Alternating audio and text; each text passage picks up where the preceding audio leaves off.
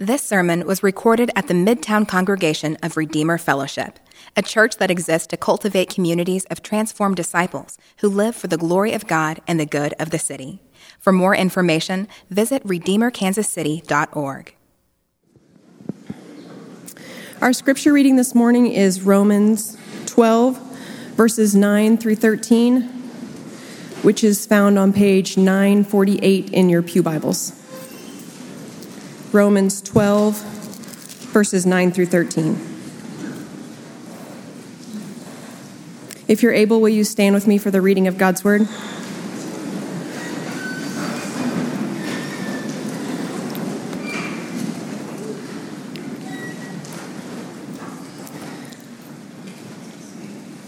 Let love be genuine. Abhor what is evil. Hold fast to what is good. Love one another with brotherly affection. Outdo one another in showing honor. Do not be slothful in zeal. Be fervent in spirit. Serve the Lord. Rejoice in hope. Be patient in tribulation.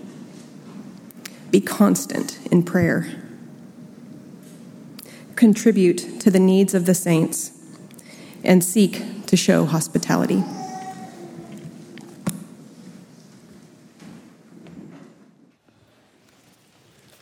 Amen. Let's pray together.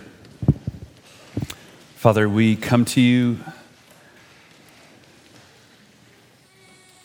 in the name of your holy Son, Jesus.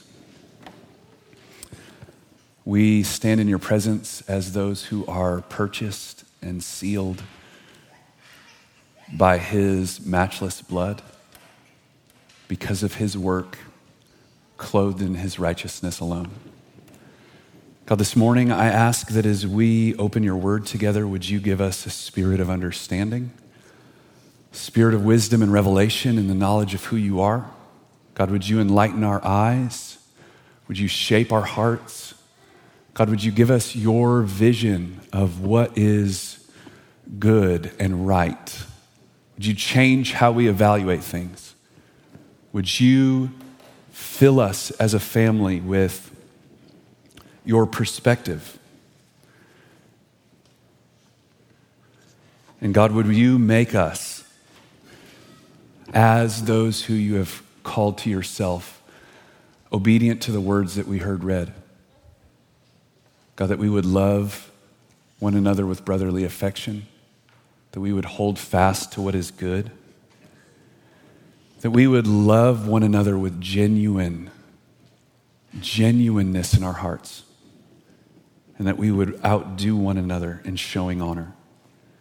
God, would you write this upon us? We ask in Jesus' great name.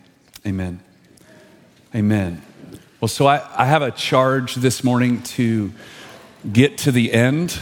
My lovely wife, when she read the notes on Friday, came to me and said, don't get bogged down early. You got to get to the end. So I'm just going to jump right in. Look with me here at letter A. So one of the essential ingredients I am praying that the Lord would help give us as a spiritual family to build the type of culture or the church culture that I think the Lord has for us on the horizon is to seek to embody a culture of grace and honor. What we've been talking about over the last several weeks as we're looking on the horizons and talking about building toward the kind of church that God has called us to be in the coming season, we've looked at our values, right? Like the things that we love together, the things that we're going to look at and say, that's what we see as what matters or what's successful or how we're going to live together in community. One of the essential elements, I think like a building block, you could say, one of the stones that has to go into that wall, that I pray would absolutely mark us as a church, is to operate together with a spirit of grace and honor among one another. So let me just say this really fast, right? We've talked about values, what matters, what's successful, how do we play together? this is one of the places where I want to just take a moment and go, hey, this is how we're going to play together, right? One of the jobs of a father in a family is to look at the family and regularly go, hey, this is who we are. This is how we're going to live together. This is how we're going to be together. And as one of the leaders of this church, given a stewardship by God, I want to look at us and go, hey, family, this is how we're going to be together. We are going to seek to pursue walking amongst one another with grace and honor together. This is what we heard read in Romans chapter 12. Look at letter B. To build a culture of grace and honor, we do this by demonstrating honor toward one another in our actions, right? So we have a willingness to serve, we show brotherly affection to one another, and in our speech. So it's things we do, and it's the way that we talk to one another, right? Words spoken over each other. The spirit with which we speak words towards one another. A spirit of prophecy among our family. A commitment amongst one another not to gossip or slander about our brothers and sisters in their absence. Some of those realities have to go into what it means to pursue a culture of grace and honor.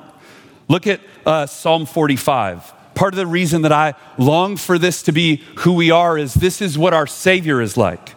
This is a portrait of Jesus ultimately in Psalm 145. The psalmist declares that Jesus is the fairest among all the sons of men. And then he makes this unbelievable statement. Grace has been poured out upon your lips, meaning that your words are marked with a spirit of grace and honor, that they infuse life when they're spoken. This is what our Savior is like, and this is what we are going to seek to be like in His grace as His people. Look at Colossians chapter 4. Let your speech always be gracious, seasoned with salt, so that you may know how you ought to answer each person. So to grow a culture of grace and honor requires that we very intentionally and very consistently seek to align our methods of evaluation. Meaning, how do we see things? How do we evaluate reality? How do we evaluate one another in light of God's methods of evaluations? Right? So we have to regularly do work because in our sinfulness, we are so prone to run after different ways of evaluating what really matters, what's good, what's right, what's successful, what is to be attained toward, right? We regularly fall off the ditch into the ways of the world. And we have to regularly realign our lives, seek to come back up under what God says is good and right. Letter D, God desires that His family, us, His family, be vessels of grace to one another. I don't know if you've ever thought about that. God desires the church family to be one of the primary mechanisms by which His life-giving grace is given to one another. We are set in a family here, right? He's placed us all in families, both spiritual and natural. And a family is intended to. Now, I love the way that Chris talked about this in the prayer, right? Like every gift that God gives has elements that have been marred because of the curse of sin. So this isn't the norm of every family, but the intended design is that we would be strengthened in our identity, right? A family is a place where you learn who you are. You learn how you've been made and your place in the world, to be secure and confident in love, to be built up and edified in accordance with what God says is true. That's what families are for, and that's what spiritual families are for. Places where our identities can be shaped under God's word, where our confidence in who God has called us to be, so we can stand firm in the love of Christ, is shaped in a spiritual family.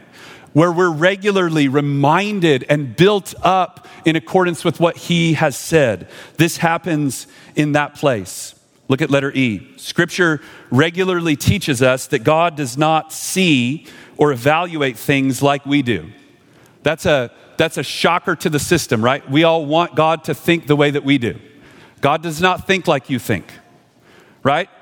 God does not think or see things or evaluate things the way that you do. There's a news flash for us all there. And just a side note, that's actually really good news. That's really good news. God doesn't see things the way that you do. In the family of God, this is especially true because we've been purchased, saved, justified, and given a new name in Christ Jesus. Right? So every one of us isn't who we seem to be, right? We are new creations in Christ, every one of us. So in the spiritual family, we are called to regularly be vessels and conduits of God's grace, of our new identity amongst one another. And we're to do that with how we live toward one another and how we speak towards one another. Look at Isaiah 55 here. My thoughts are not your thoughts, the Lord God says to us. Letter F. Our standard of evaluation is often based on what we listen to, meaning what do we take into our lives and let shape how we see things, how we interpret things. So we must regularly ask the question, am I seeing things with God's eyes, or am I seeing things with fleshly eyes? This affects our interactions with one another and in profound and dramatic ways. Okay, so that's my intro. Here's my goal. I want to take motherhood as a specific and glorious case study of how we move toward or shift the tide toward building a culture of grace and honor here in our family. I want to use it as a case study. My goal today is not to set out motherhood as this like end all, be all, attain all thing. Or to say, like, this is the greatest fulfillment or the place where all your longings are going to be fulfilled or any kind of thing like that. What I want to do is look at the reality, use this reality, what the scripture teaches us about motherhood to shape how we see the world, how we see what God sees, what he says is good and right and valuable and to be pursued. And I pray that it changes us as a spiritual family. And subpoint, I actually really pray that this infuses the moms in the room with a ton of dignity and courage and like wind in your sails. That's what I pray for. So that's my goal this morning. So we're going to take motherhood and put it on display as a case study. If we're going to go, hey, we're going to build a culture of grace and honor here at Redeemer, this is one of the things we're going to do together. We're going to take this little microcosm and talk about it as a mechanism to look at moving toward a culture of grace and honor. Look at Roman numeral 2, the gift of motherhood. Letter A, motherhood is a unique and powerful expression of one particular aspect of God's essential design for women. Now, again, hear me say this. It's one aspect. It's not all the aspects. It's not everything, but it is one remarkably unique and potent expression of God's design for women. The ability to conceive, sustain, birth, and bring forth, both naturally and spiritually, is a beautiful part of how God has created the feminine image bearer. Now, this requires a little presupposition for you. We're all image bearers, every one of us, made in the image of God, designed to reflect his nature and character. However, God has designed his image bearer in two unique genders, right? We can only image God as a gendered being. We cannot image God any other way, right? Each gender has been given unique aspects of what it means to image God that are in accordance with our essential nature, right? There's a presupposition there, right? So this aspect of part of God's glorious design for the feminine image bearer is what I want to look at this morning. Letter B. This important aspect of femininity is tied to the concept of giving life, right? They're so knit together, you can't separate them, right? This is all about being a life giver, right? Conceiving, sustaining, bringing forth, again, and hear me say this, both naturally and spiritually. It is life-giving. There's a profound correspondence between the natural capacity to give life and the spiritual capacity to give life. Look at Genesis 3. This is wonderful, right? When Adam, after the fall, he renames his wife. First, she's just been called woman, and then he gives her a name. And his name for her, and one of the things that you may not understand from the creation account is Adam has been given this task to name things in a line with their reality, right? So that's one of the tasks he's been given. So when he gives this name, he's embodying an essential aspect of his wife. He says her name is Eve, which means life or life giver, because she was the mother of all the living. Look at the top of page 2. This should go without saying. It's pretty obvious, but I'll say it anyway. Mothers are essential in the work of creating and passing on life throughout generations. That's a pretty obvious statement. This happens through the rearing of children and through spiritual motherhood in prayer, discipleship, and training.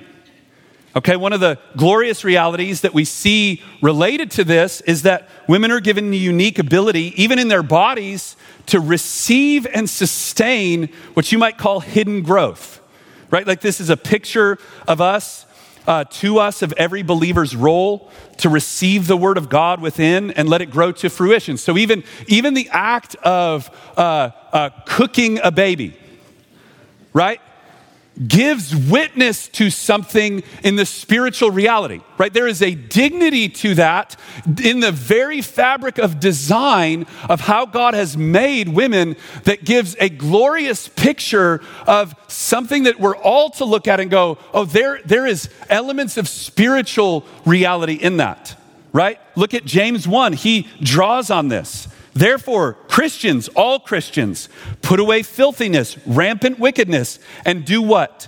Receive with meekness the implanted word inside of you that is able to save your souls.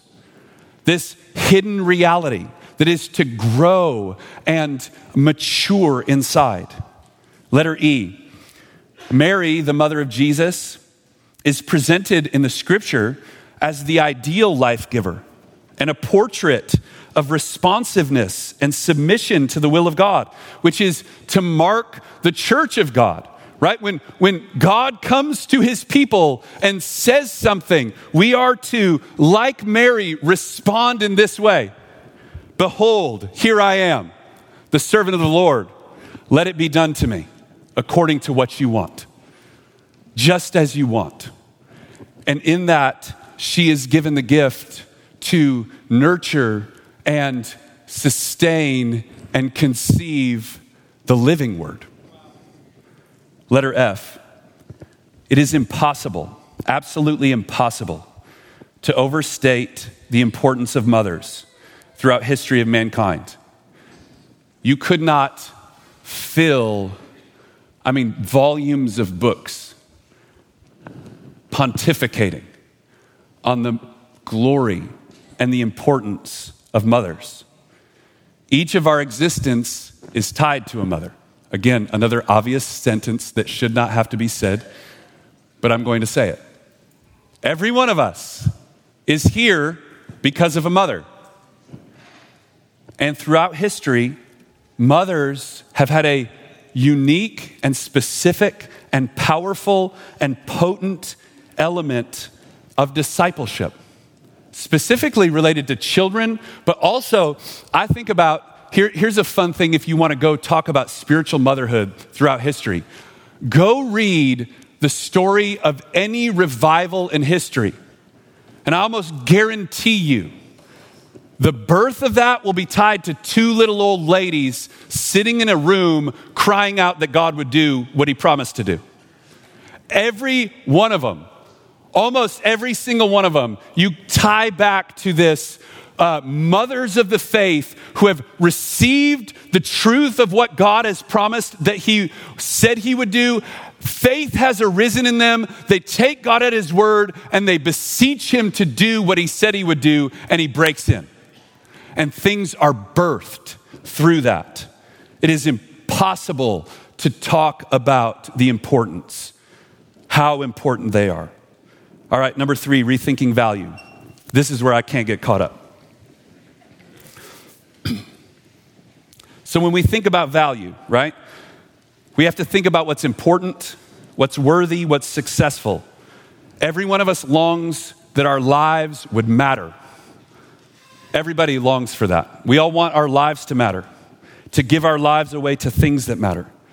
What we ultimately think is going to satisfy us and make our lives matter, successful, worthwhile, and bring fulfillment, we're going to run headlong to pursue those things. But one of the hardest realities of the Christian life is reorienting what we think matters with what God says matters. That's one of the hardest things. And what we see time and time again through the scripture is that God does not see things the way we see things. Look down here at 1 Samuel 16. Here's a wonderful statement that you can chew on for a long time. Samuel is going to anoint the new king. The firstborn son is brought to him. He's tall and strapping and handsome and obviously the guy. And the Lord says, I don't pick him. Don't look at how tall he is. Don't look at how handsome he is. Don't look at all these external things that you ascribe value and worth to. Why? Because the Lord does not look at things like man looks at things. The man looks at the outward appearance. Where does the Lord look? At the heart. Right? Jesus is telling us, or God is telling us through this, what's important to him. We all love to evaluate things based on externals, both positive, negative, who's got what, how successful, and how much status I have. We love to evaluate based on that. God is not impressed. God looks at the heart. That is the overwhelming testimony of the scripture.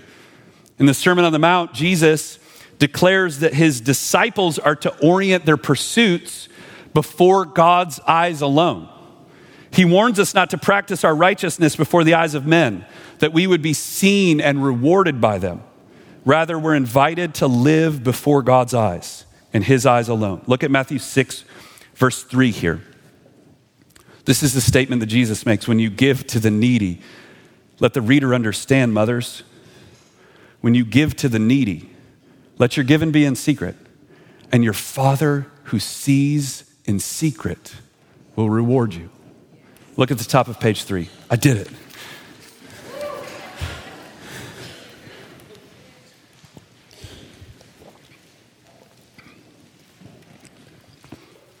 So, revaluing motherhood.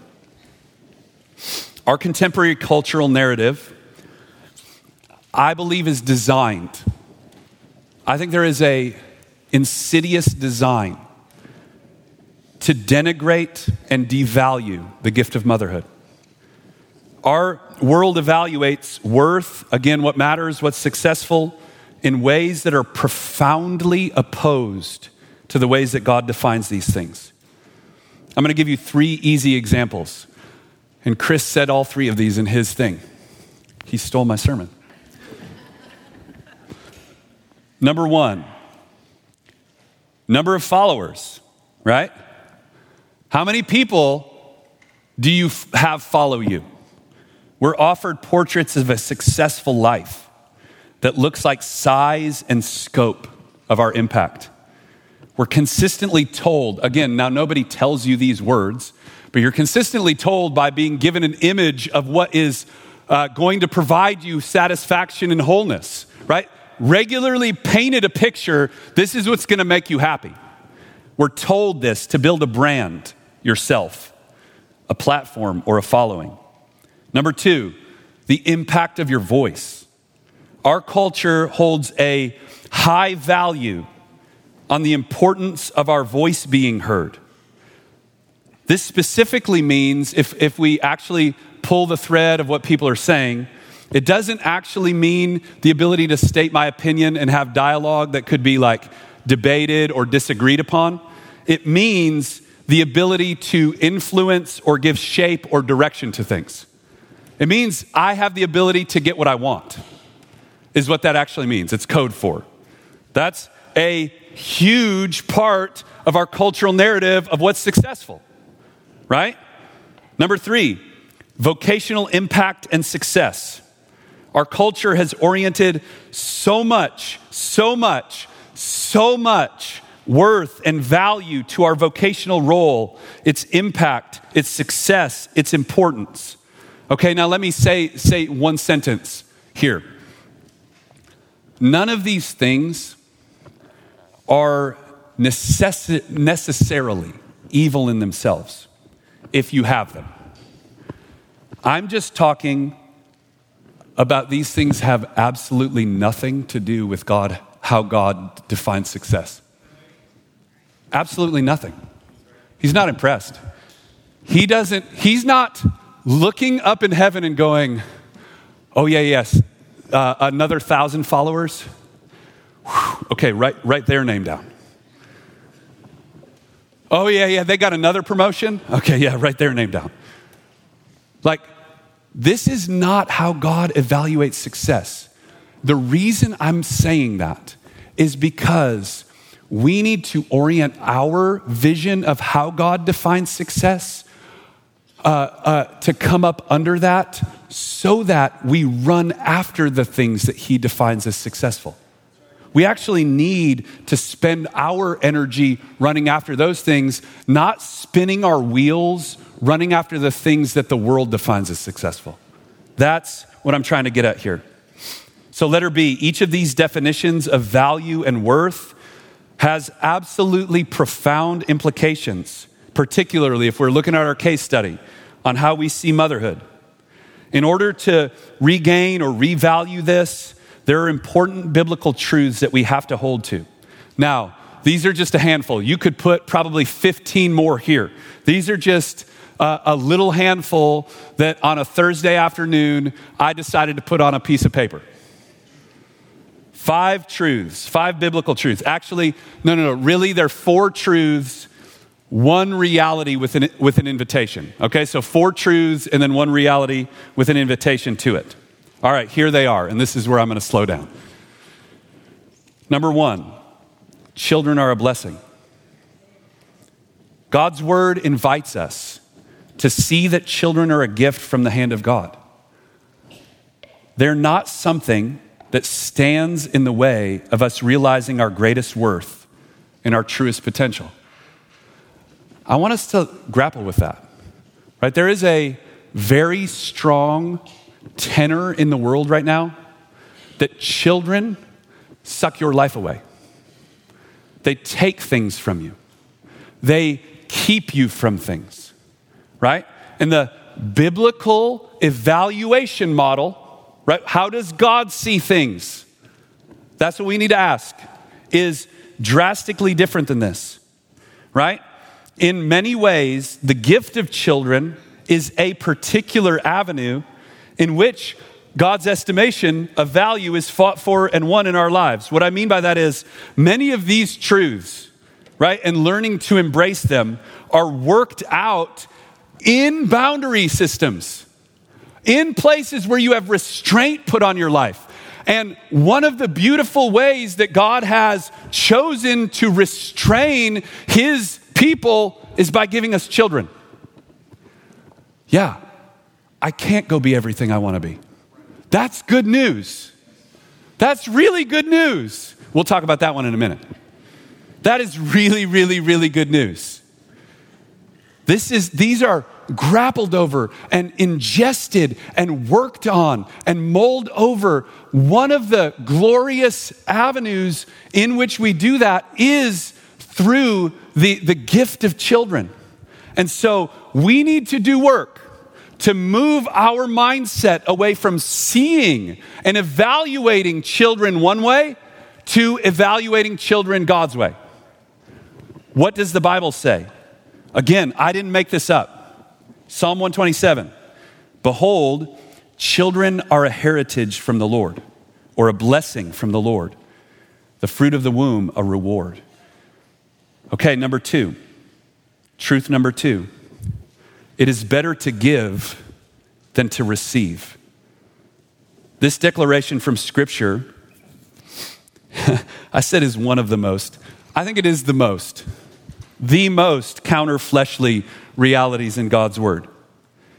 God declares that it is better for us to live in a posture of giving than in a posture of receiving. Again, we either take this as God's Word or we reject it. There's not a middle ground, right? We either set ourselves to come up under what He says or we don't. There is no waffling between, right? God's Word declares it is more blessed for you to be in a posture of giving than in a posture of receiving, right? We are invited to see through God's Word that we will be most satisfied. Again, that's what we attribute value to. What's going to fulfill us? What picture of the good life do we have on the horizon?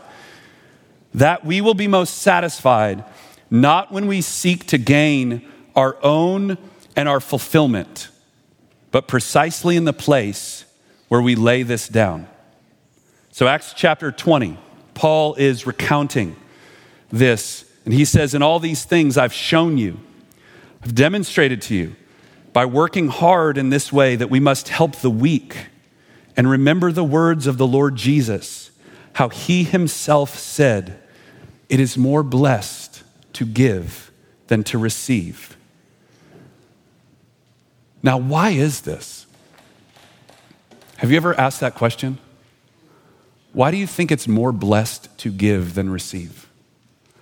Why do you think it is better to live in a posture of emptying than in a posture of absorbing?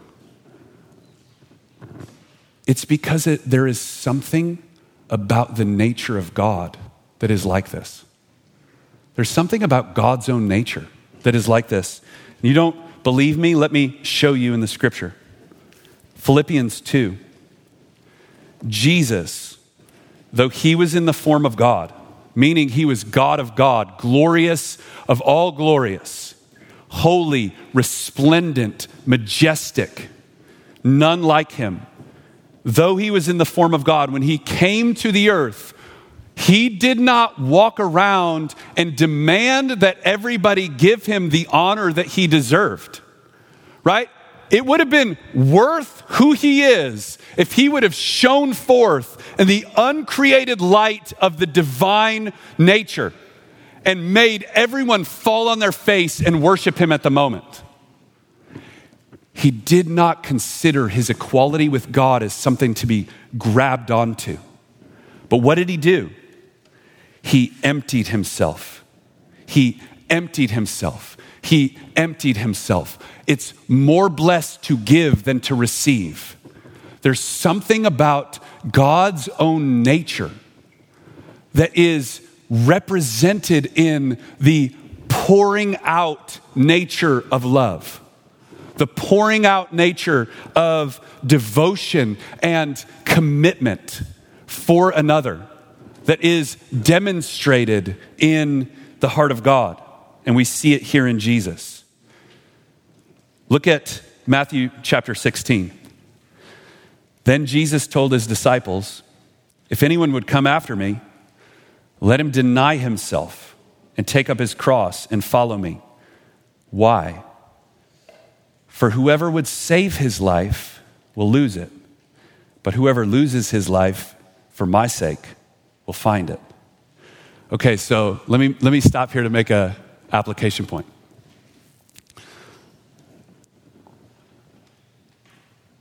I've interacted with lots of people over the course of the last couple decades. Moms, people who are on the threshold of being moms, things like that have this apprehension, right? About if I step into this season, I'm going to lose myself. Right? I'm going to lose things that are dear to me. I'm going to lose things that are close to me. Opportunities. I'm going to lose. And I want to go, wait a minute. That sounds like an invitation to me, right? That sounds like a glorious invitation. What does Jesus say? Take Jesus at his word, right? Whoever, what's his life?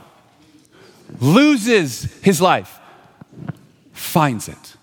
Hey, you want to know the fastest road to contentment and satisfaction and fullness and wholeness and joy everlasting?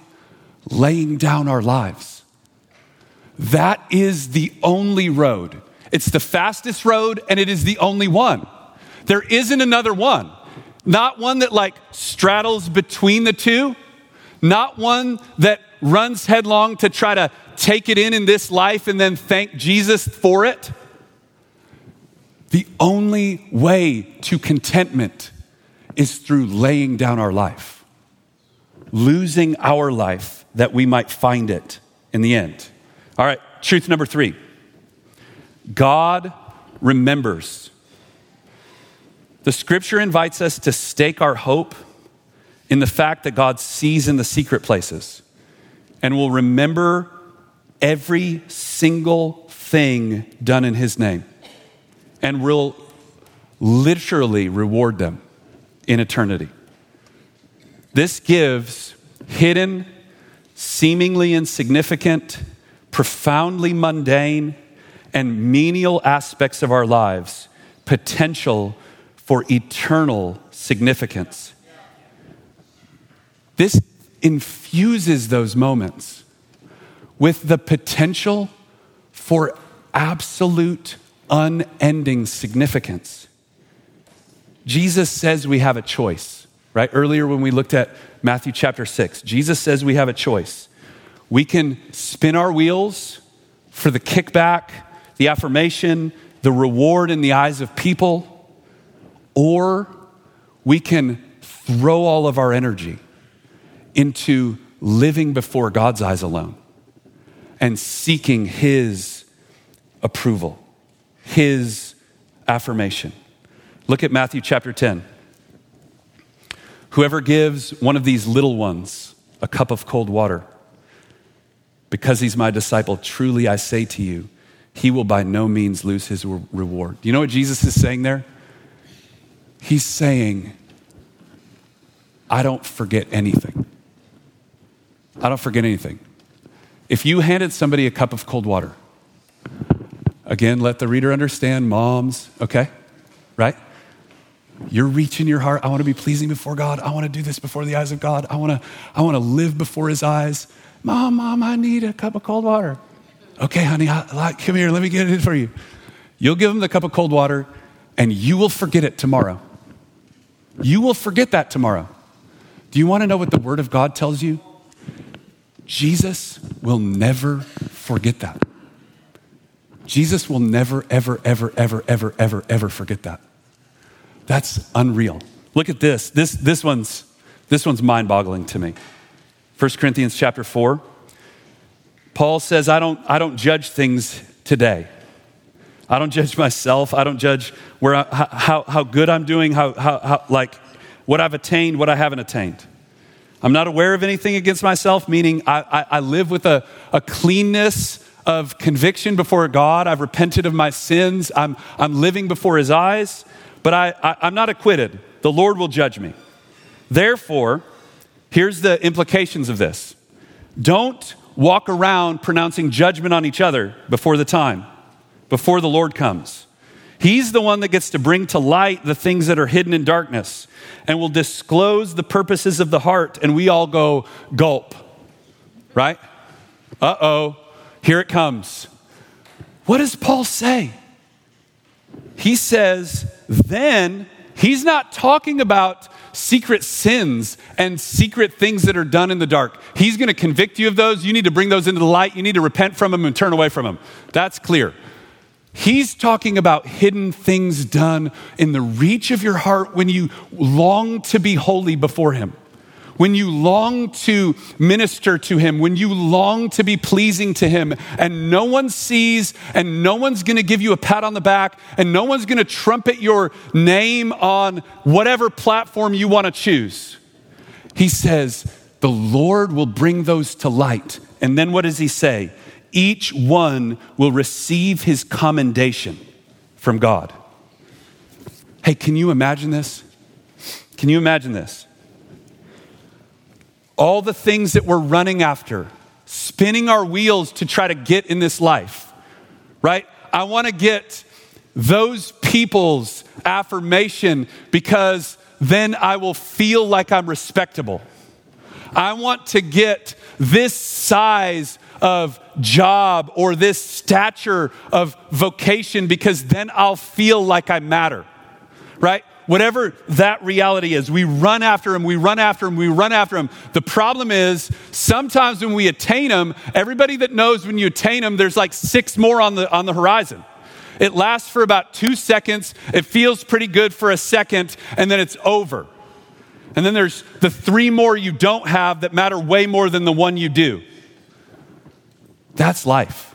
Can you imagine, though, the moment where your Creator pulls out things from the dark, hidden places and commends you, and it will last forever?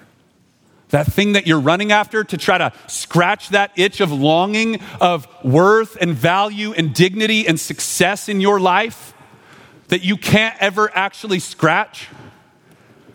Here's how we can, by faith, look and know this is how God has designed for us to have that fulfilled for all eternity.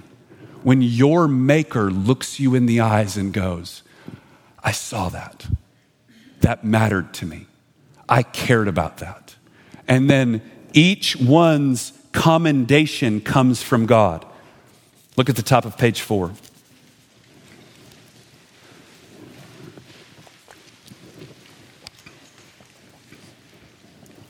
When you throw a party,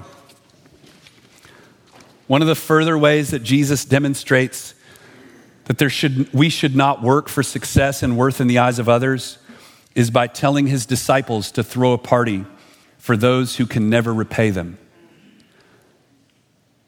Luke chapter 14, he says to the man that invited him, when you give a dinner banquet, don't invite your friends or your brothers or your relatives or rich neighbors, lest they also invite you in return and be repaid.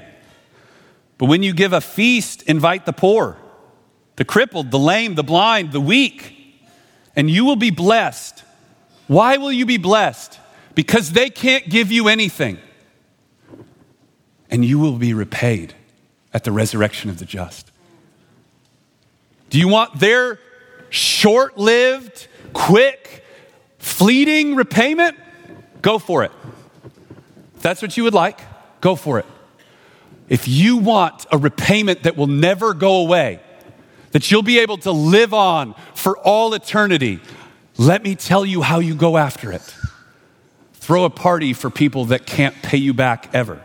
Now, let me interpret this. Again, we'll step aside and talk about application for moms just a second. This isn't always reality for you, right? This is always your reality. Giving your life for someone who will never repay you. Never repay you to the extent that you did. You change a diaper, you get peed on. Right? That's your repayment. You give a Christmas gift, the next day, no one wants it, it's broken, and they're complaining about what they didn't get.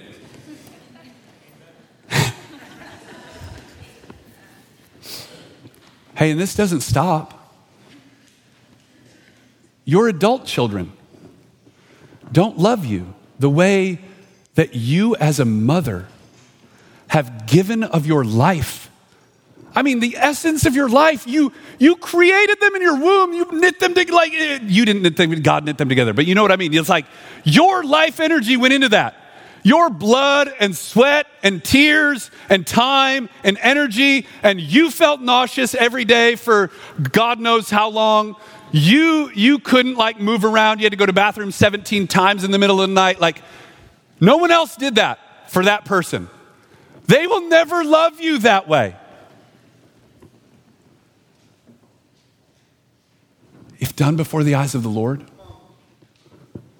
there is eternal significance in that labor. I could talk about that for a long time. I'm already over. Number 5, this is the reality with an invitation. I just called it a sword will pierce your heart. There is a particular vulnerability related to motherhood that I believe will be faced by every single woman. I think every woman will face this vulnerability in their life, tied to this particular aspect of their design and the reality that we live outside of Eden. Right? Genesis 3:16 shows us that bringing forth children will be marked with pain and sorrow and suffering. The very capacity for conceiving, giving life away, will be laden with so many difficulties and trials, right? Infertility, miscarriage, loss of children, wayward children, children not returning all of the life and the love that you have given, and there's so many more. This is a reality, right? I've been thinking about it as I've prayed. This is the sentence that Simeon says to Mary. I mean, Mary's the mother of God in the flesh. If anybody would be separated from the difficulties of motherhood, it would be Mary, right? And Simeon goes, hey, just so you know, a sword is going to pierce through your heart as well. Like this gift, this glorious place, this wonderful vocation is going to bring you pain. It's going to bring you pain. And there is in this an invitation for all women to grieve the reality of our world, right? The loss in our world, the brokenness of our world. We lament, right? There's an invitation to lament, like things are not the way they should be. And we hope, right? We look to a Savior and a Redeemer who is working now to make all things new. All right, I'm going to fly through Roman numeral 5. I have to. I'm sorry.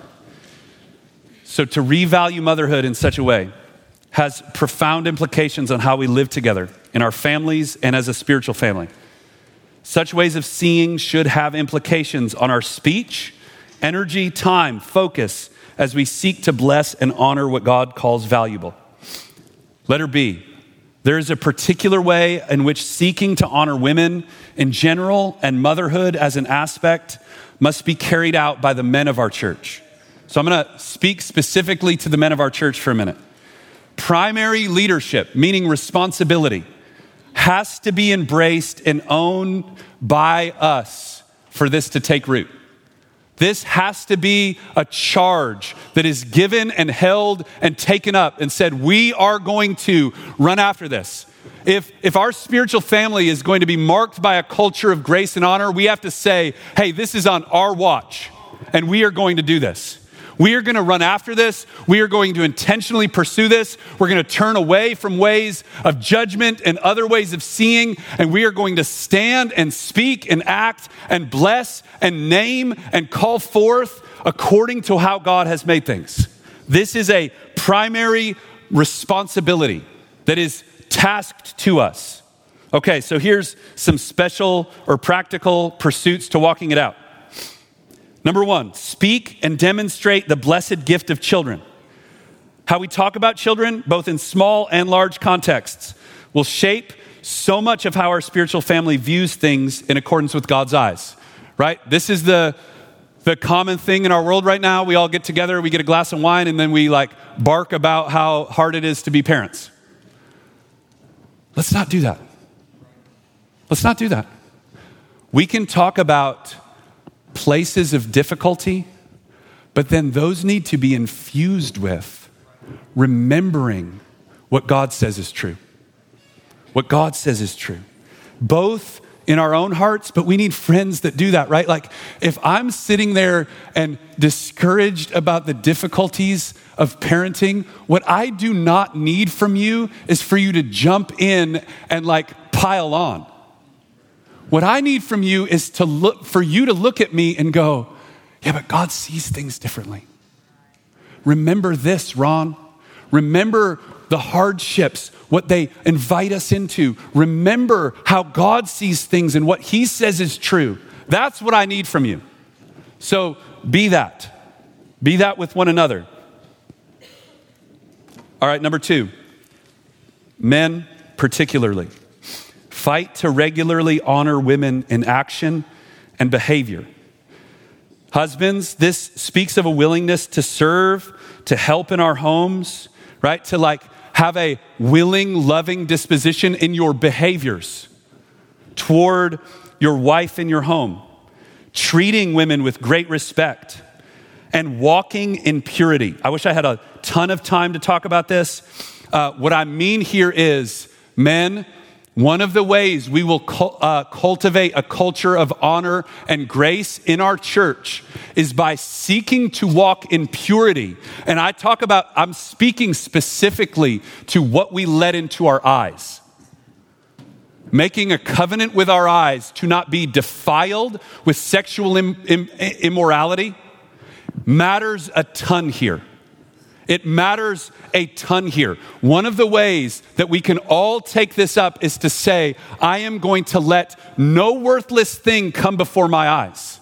And I am not going to give myself over to ways of degrading and defiling women outside, because I want to live in the family with a way that builds up and holds up women in our church.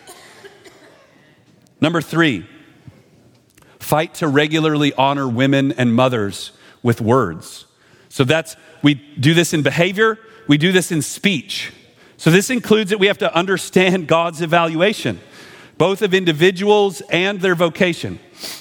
For husbands specifically, spend time verbally honoring your wife's vocation and its value. When I say vocation, I don't just mean her job. I mean her pursuit of the Lord. Call that forth. Talk about the value of it. Speak the value of it. Say things about things that nobody else gets to see but you, and how they matter to the heart of God. Talk about those things. Fill motherhood with dignity. Talk about areas of her growth and discipleship where she's pouring her life out for the glory of God and the good of others. And then for specific areas of her assignment. Number 4, husbands, seek to teach your children to honor with action and words. So again, fathers, husbands, it is your primary responsibility to create a culture of honor in your own home. Just like it is in this family, it is in your home. Seek to sow seeds of respect and obedience from your children toward their mother, both in word and action. All right, and lastly, family. This is for all of us. Let's fight to honor what God honors. As a spiritual family, I want us to press on or reach towards aligning ourselves with what God honors. The Sermon on the Mount. You want to know a good place to start? Go read the Sermon on the Mount again. Specifically the Beatitudes. Gives an excellent roadmap of the value system of God's kingdom. We must be committed to renewing our minds according to God's word, right? We'll never see things the way that God sees them if we're unfamiliar with them. We have to renew our minds with his word. Then we have to start speaking those things as good Even if inside our hearts they're still like clunky and hard and we don't always do them, right? We need to name them as good. We need to talk about them as good. We need to call them out as good. And then we ask God for more revelation and grace to live in accordance with his ways and his ways alone. Amen.